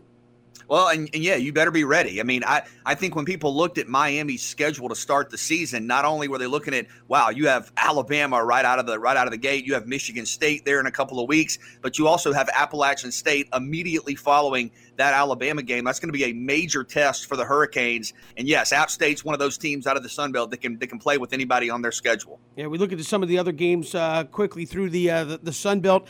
Georgia State and Army getting it started. That would be a big win for Sean Elliott, as a lot of people have them as the, is it fair to say the sleeper pick in the Sun Belt? I think a lot of people look at them and say, okay, will they beat North Carolina in week 2? Probably not, but a lot of people really think this is a team to watch in the Sun Belt that might be in contention there in the final weeks of the season to play for the Sun Belt championship.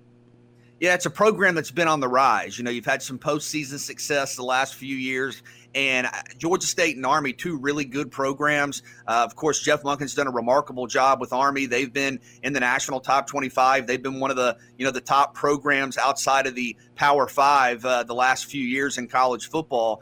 And I actually saw Georgia State and Army play back in 2019 in Atlanta, and it was a fantastic game. And I think that's part of the reason why I'm so excited for this game Saturday, because it was back and forth, a couple of turnovers late, kind of helped decide who won. Georgia State with Dan Ellington at quarterback playing with a serious knee injury, I think a torn ACL actually late in that game. They won 28-21. It was back and forth, drama. Two programs that really feel like they belong on the national stage and have proven that. So I'm looking forward to Georgia State Army, and yes, that's one of those games. If you can beat Army, that's another feather in the cap of the Sun Belt. That's one of those signature wins that you can point to when we all sit back and evaluate and try to rank some of these conferences. You could say, look, Georgia State played an Army program that is a national program. that has been in the rankings, that has won in the postseason with Jeff Monken. So that's a big time opportunity and a rematch of a game they had in Atlanta a couple of years ago. And BJ, before we get to kind of the headliner of the weekend, one that's I think kind of off the radar, but quietly going to be a good football game and maybe a good judge of where the mid to lower half of the league could potentially be, and that's South Alabama's hosting Southern Miss on Saturday. Could quietly be a solid, very competitive football game. And that's a good point, because when you look at the Sun Belt, and this is just the way it is, it's no disrespect to the middle tier of the league, but, a lot of the national pundits right now are saying, okay, Louisiana, okay, Coastal Carolina, maybe App State, then who? And like you got to, like the point you made there, you look at the league, there is experience, talent, success, history, tradition everywhere. I mean, Georgia Southern's got 6 national championships and has flexed on just about everybody they've played at the FBS level. And further down, I think you look at South Alabama, and this is a program that maybe hasn't had a ton of tradition compared to some of the other names in this league, but you bring in Kane Womack as one of the youngest head coaches in the country, formerly the defensive coordinator at Indiana. You have SEC fans remember this name, Jake Bentley, in as your starting quarterback, who had 45 touchdown passes for South Carolina in a 2-year span a couple of years ago, went to Utah last year. It didn't necessarily work out, but I think he comes in, and yes, once you get past Coastal, Louisiana, App, Georgia Southern, Arkansas State, you start to look around and go, okay, who's a team to watch in this league? And absolutely South Alabama is. If they can beat Southern Miss, a good Southern Miss program that has a lot of tradition itself, I think that's momentum that you need to keep an eye on from that program. I'm with you, Kevin. And they've got a first-year head coach in Kane Womack, and just looking at it, BJ, with 200, I believe just less than 200 yards, Jalen Tolbert going to become the all-time leading receiver there at South Alabama. So they got one of their all-time playmakers for Jake Bentley to throw the football to. Could be interesting there against Southern Miss on Saturday. And, of course, BJ, one you've been talking about really the entirety of the offseason.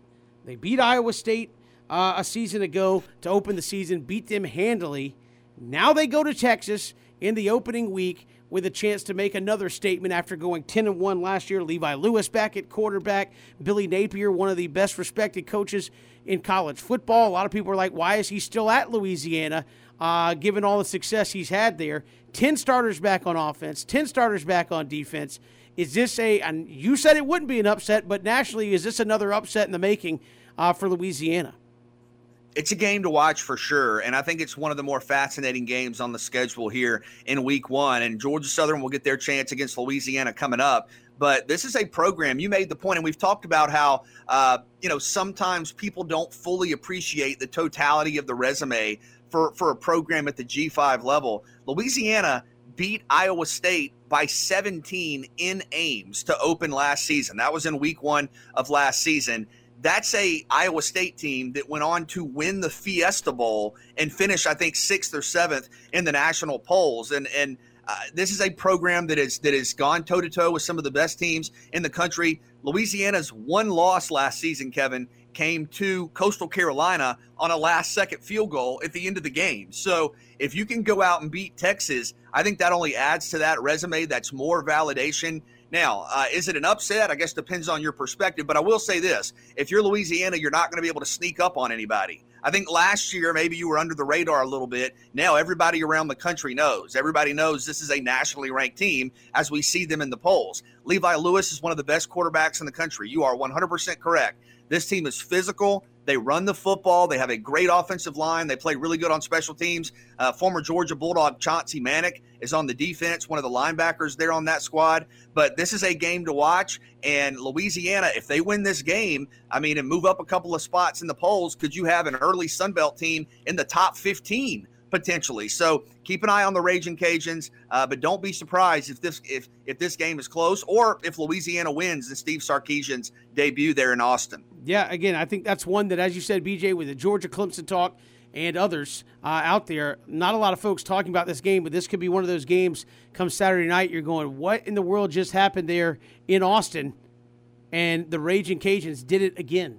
at the end of the day. So one I'll definitely be checking out for sure come Saturday between Louisiana and the University of Texas. Just a quick look at the Sun Belt. Georgia Southern obviously opening up Gardner-Webb this weekend before they play at FAU next week. We've got so much to get to here in the final hour of the program. We'll come back. Danny Reed will talk Georgia Southern football with us. Jeb Blazevich will join us, former Georgia Bulldog. We'll talk Georgia Clemson with him as well. It's 3 and Out on the Southern Pigskin Radio Network, streaming live, ESPNCoastal.com. More 3 and Out on ESPN Radio Coastal Georgia, AM 790 and FM 103.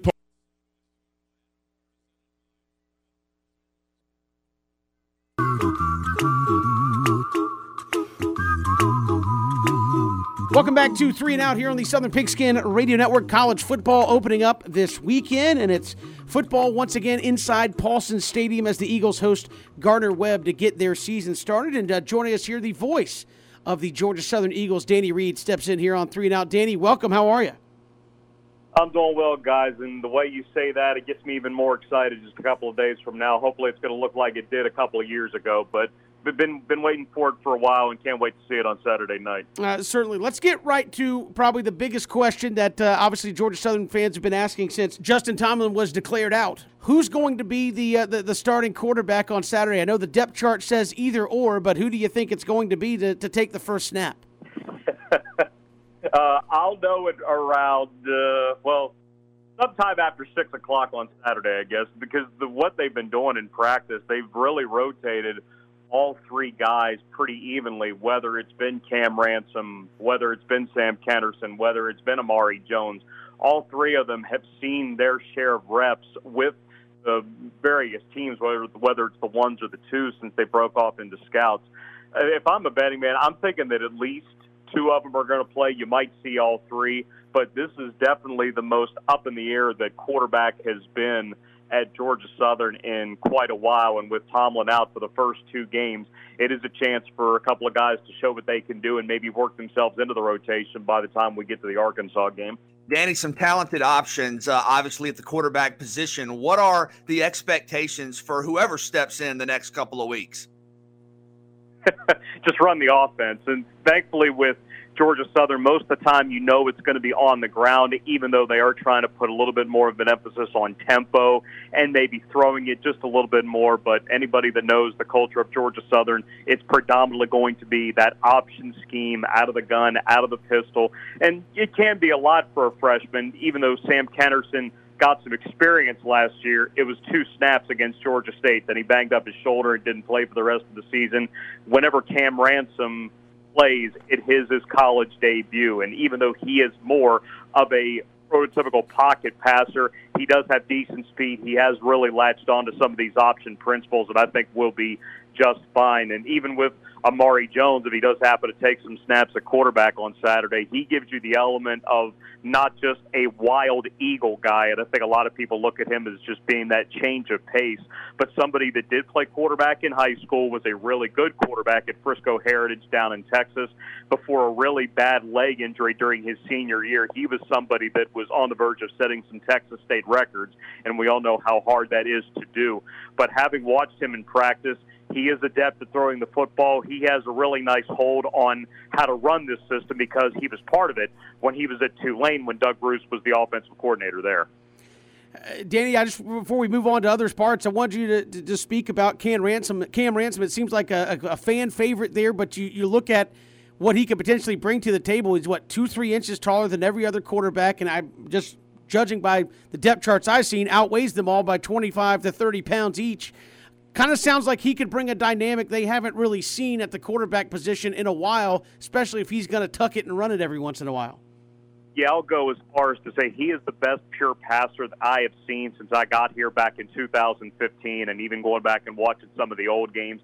He might be one of the best pure passers that's ever come through here. Now, granted, we need to see him live first, but watching the ball out of his hand in practice, it has a speed and a spin that you don't expect for an offense that's running the ball 45 to 50 times per game.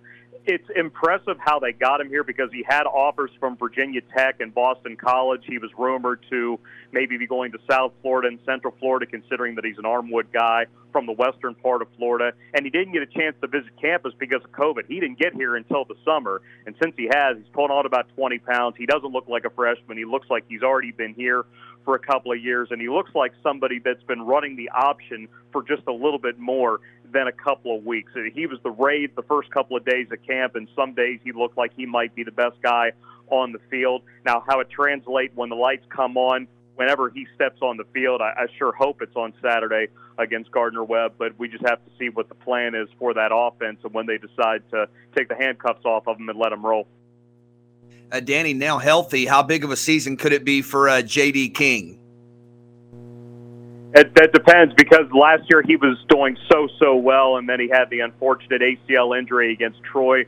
He was trying to make a jump cut to the right late in the second quarter, and it just gave out, and we kind of knew right away what the deal was. And then he came back out on the crutches with the wrap on, and it was just unfortunate for him because he was leading the league in rushing, and 3 weeks later he was still leading the league in rushing. I think that he would have had one of the better seasons for an Eagle running back not named Matt Breida in quite some time. They look to him as just as much of a vocal guy and a leader in that room as they do him carrying the ball 15 to 20 times per game.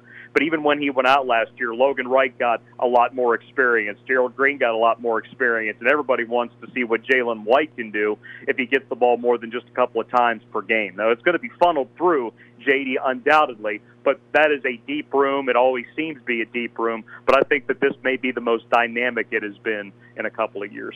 And obviously one of the important keys to this offense is the guys up front, and seemingly everybody coming back and still guys with a lot of eligibility time there up front with some of the guys you have, seniors, juniors, sophomores along that front. How good is this offensive line, do you think, going to be coming back here into to 2021 with those extra years of eligibility? Even though you take away Drew Wilson at right tackle, somebody that was a 3-year starter, you've got two other guys that split reps at left tackle. Brian Miller and Caleb Kelly were about 50-50 starting games, so really you can say they do have 5 starters back up front, and now with Miller taking over full-time at left and moving Caleb Kelly over to the right. On the flip side of that coin, like we were talking about earlier, where quarterback is kind of up in the air, offensive line-wise, this is the best that this unit has been situation-wise going into a season than maybe 2014 or 2015 when the team was still new to the Sun Belt, and you know how well 2014 went, winning the conference championship in year 1, and then 15 winning 9 more games and a GoDaddy Bowl victory.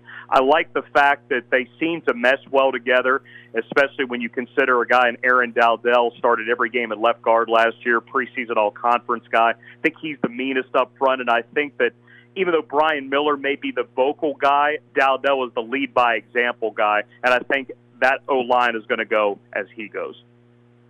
Derek Canteen is a freshman on defense, of course, tied for the national lead in interceptions with 6, had a couple against Troy. What do you expect to see from him in year 2, and how good can this secondary be?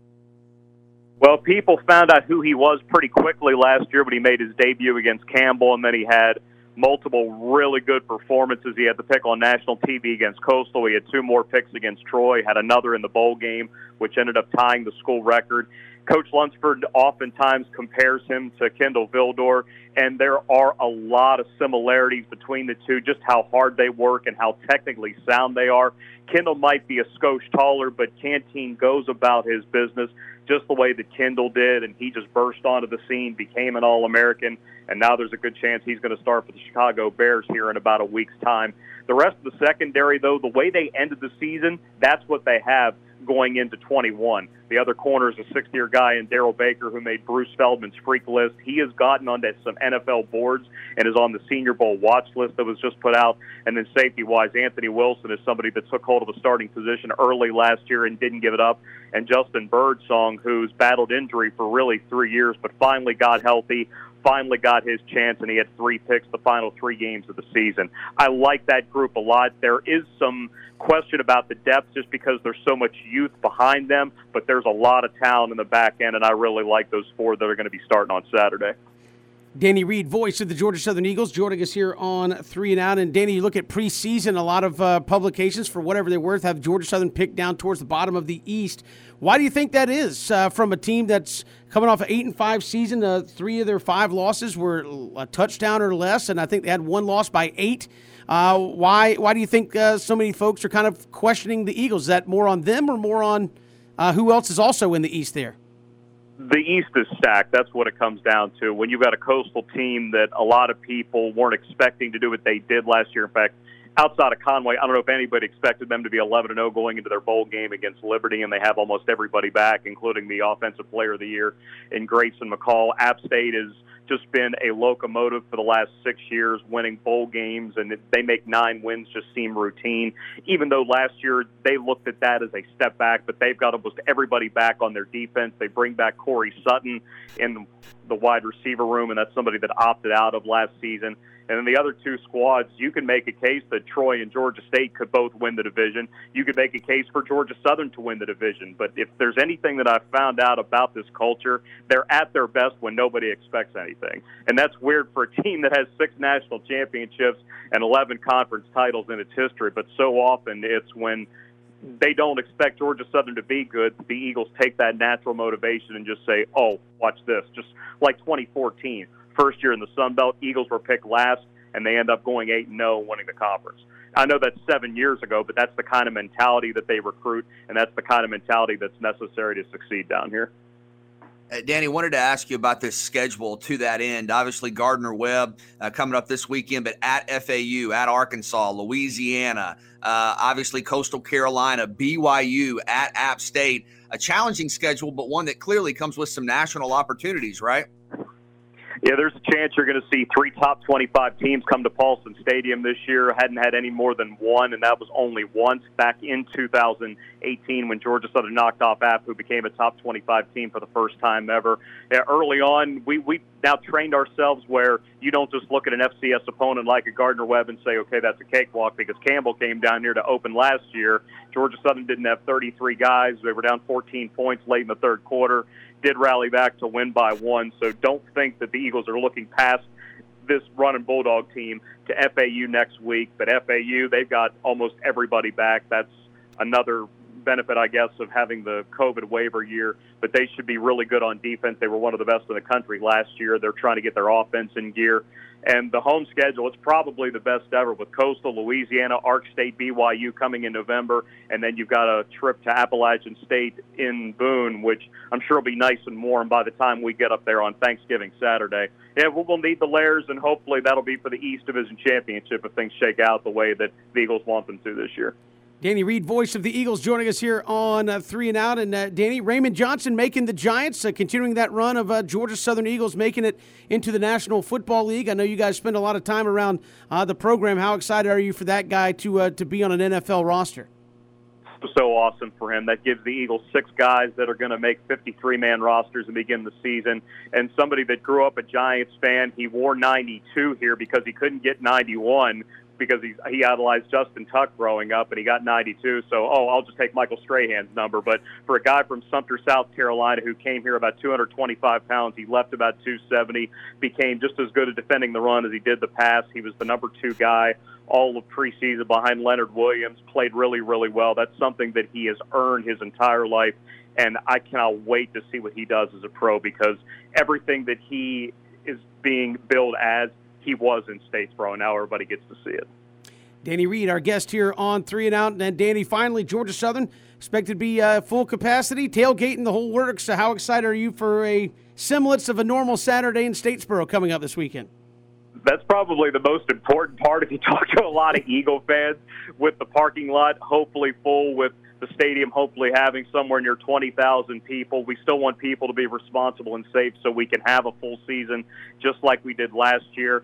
But that atmosphere, that energy, what Coach Lunsford calls the power of Paulson, we could feel it a little bit last year with the people that there were there. But let's be honest, it was 6,000 people. You get it up to 20,000, you ramp it up that much more, and you can say, okay, that's Paulson Stadium. That's Georgia Southern football. And Georgia Southern Gardner-Webb started off this Saturday night there in Statesboro. Danny, appreciate the time. Thanks so much. Thanks, guys. Appreciate it. Georgia Southern, Gardner-Webb this weekend, getting the college football season started right there for the Eagles. We'll come back with more 3 and Out here on the Southern Pigskin Radio Network. Radio Network, Georgia and Clemson coming up this weekend. A lot of folks getting ready and excited for that one. Our next guest, former tight end there for the University of Georgia, knows what it's like to play in big games. Jeb Blazevich joining us here on 3 and Out. Jeb, welcome to the show. How are you?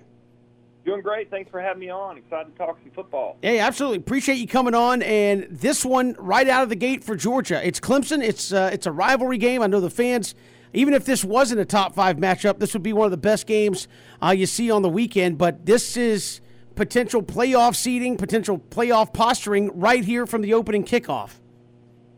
Yeah, I think it's going to be a great game. I mean, this is the one that Georgia fans have been talking about since forever. And my brother went to Clemson.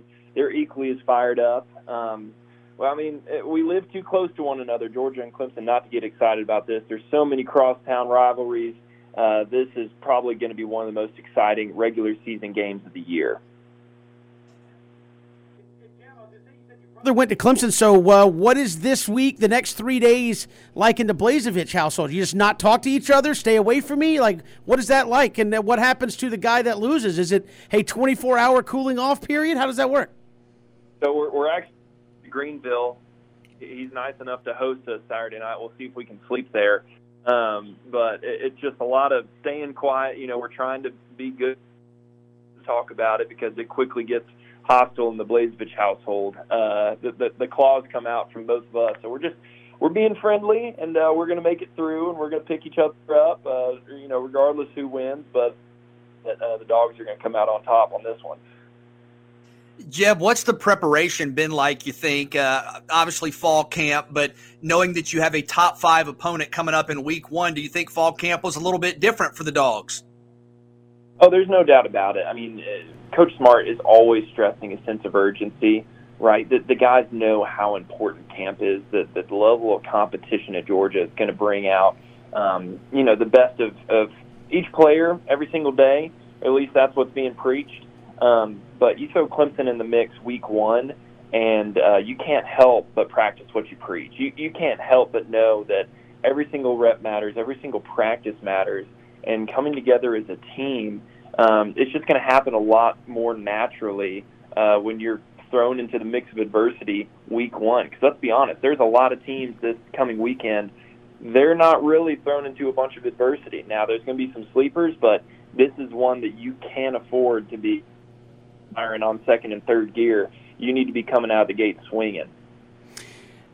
Jeb, obviously JT Daniels came in last year, played in 4 games. He's had the full offseason now. How comfortable do you think he is with his receivers at this point through spring, now through fall camp, getting ready for the opener? Well, from my understanding, he's just been an amazing leader in the locker room. I think it's definitely somebody that they can rally around. I mean, you see what he's doing with his NIL deals. I think it's just who he is. He's a natural leader. He's been in that position on the field and, doing the actual work. He's been building the chemistry. So I think that's really one of the reasons that Georgia is going to win, just his experience and him stepping up as a leader. I think that's going to bring him over the edge. What are your expectations for Georgia offensively, where there are playmakers everywhere, running back, some veterans back along the offensive line? What type of offense do you think we'll see out of the Dogs? Extremely diverse. I think they're going to really have to play the ground and pound game mixed with RPA really well. Run away with, be able to ground and pound more than anything, I believe. But the timing of the plays and really how you set things up is going to be crucial for them. You can't just stick with your run, you stick with a couple shots downfield. I think it's really going to become a plays to work their way down the field and set themselves up for those explosive plays. And again, I know BJ and I have talked about this, Jeb. It seems like Georgia has been best when they stick to that consistent ground game, and they've had certainly the guys back there to do it consistently, carrying the football. How much, in your estimation, I know as a receiver, you want the ball thrown out there a bunch. How important is that, though, to set everything up in the passing game, that those guys come out and have a big day? Yeah, you hit the the foundation. If you can't run the ball, it's going to work. You go in there and get the ball on the ground and move the ball and honestly just bigger and more physical than Clemson. That is the only thing that's going to open up the passing game. It doesn't work the opposite. You need to win the line of scrimmage before you can win any battle.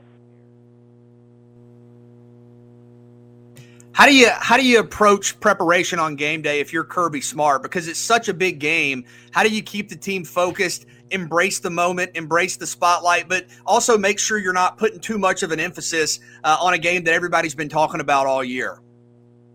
Yeah, I definitely think it's the latter. I think the guys are going to be really jacked up. Freshmen that we're going to expect to see out there, I think you need to get them calmed down and quiet and really just say, hey, we've been doing the scrimmages, we've been doing the practices. I mean, you've been practicing against the same level of talent all year round. So it's less about, hey, we need to get up and get excited. And I think it's more about we need to calm down and do what we do best. Because at the end of the day, you come out emotional, that flies away after the first hit. And then it's just staying in a rhythm of preparation. Jeb Blazevich, former Georgia tight end, joining us here on 3 and Out. And Jeb, you got Georgia, you got Clemson playing in North Carolina. I believe you're from the Charlotte area. Does that seem weird, or it's like how do you think that environment's going to play out? Where you got Georgia and a school from South Carolina playing in North Carolina? Yeah, I think it's an interesting view. Playing at NFL stadiums is always a lot more fun. It's a lot nicer too. I think it'll be a good wrinkle in there. I think it's a lot to throw at folks, but at the end of the day, you're playing a team you rarely play and a place add to the distraction. But if there's one thing I know from both those coaches is they're going to make this as similar to a road game as they can make it. And so I'm excited to see. In Charlotte, my backyard, couldn't make it up there for the game, but see the venue. What are the keys to victory for Georgia in your mind? I know we've talked about JT Daniels, the running backs, but you're playing a team that has been one of the modern-day dynasties right alongside Alabama. What must Georgia do Saturday night to beat Clemson? I think first and foremost, it's got to start from the top down. They're going to have to switch up the strategy, and you can't just be against Clemson. I think you need to have and then throw in a big wrinkle at halftime because extremely good at figuring out your tendencies in the first half. But at the end of the day, I know we preach about this all the time as SEC fans. It's going to come down to being bigger, badder dudes. I think that they're as physical as us. I think that halfway into the season, it would be a lot easier to catch them off guard in terms of the physicality, but they've been preparing for this just like the bowl game, just like we've seen them show up and compete at the highest level and win the biggest games. I think they're going to be ready for the physicality. To come down to, are they ready all 4 quarters? So be able to throw the wrinkles and just be bigger and badder dudes, how you win this game. Jeb Blazevich, our guest here on 3 and Out. Jeb, really appreciate the time. Enjoy the game Saturday. Thanks so much. Appreciate it. Jeb Blazevich joining us here on 3 and Out, former Georgia tight end, BJ. And again, a guy said, I think he summed it up there nicely at the end. It's like, who wants to be the bigger, badder dudes out there on the field? And that's kind of the moxie the SEC carries with itself. But I think you see it in certain programs like Clemson. We talked earlier in the week with Rennie Moore about that. Who says, hey, we think we're the bigger, badder dudes in this matchup. So I think a lot of that confidence, that swagger that some of these programs carry is going to play a big factor.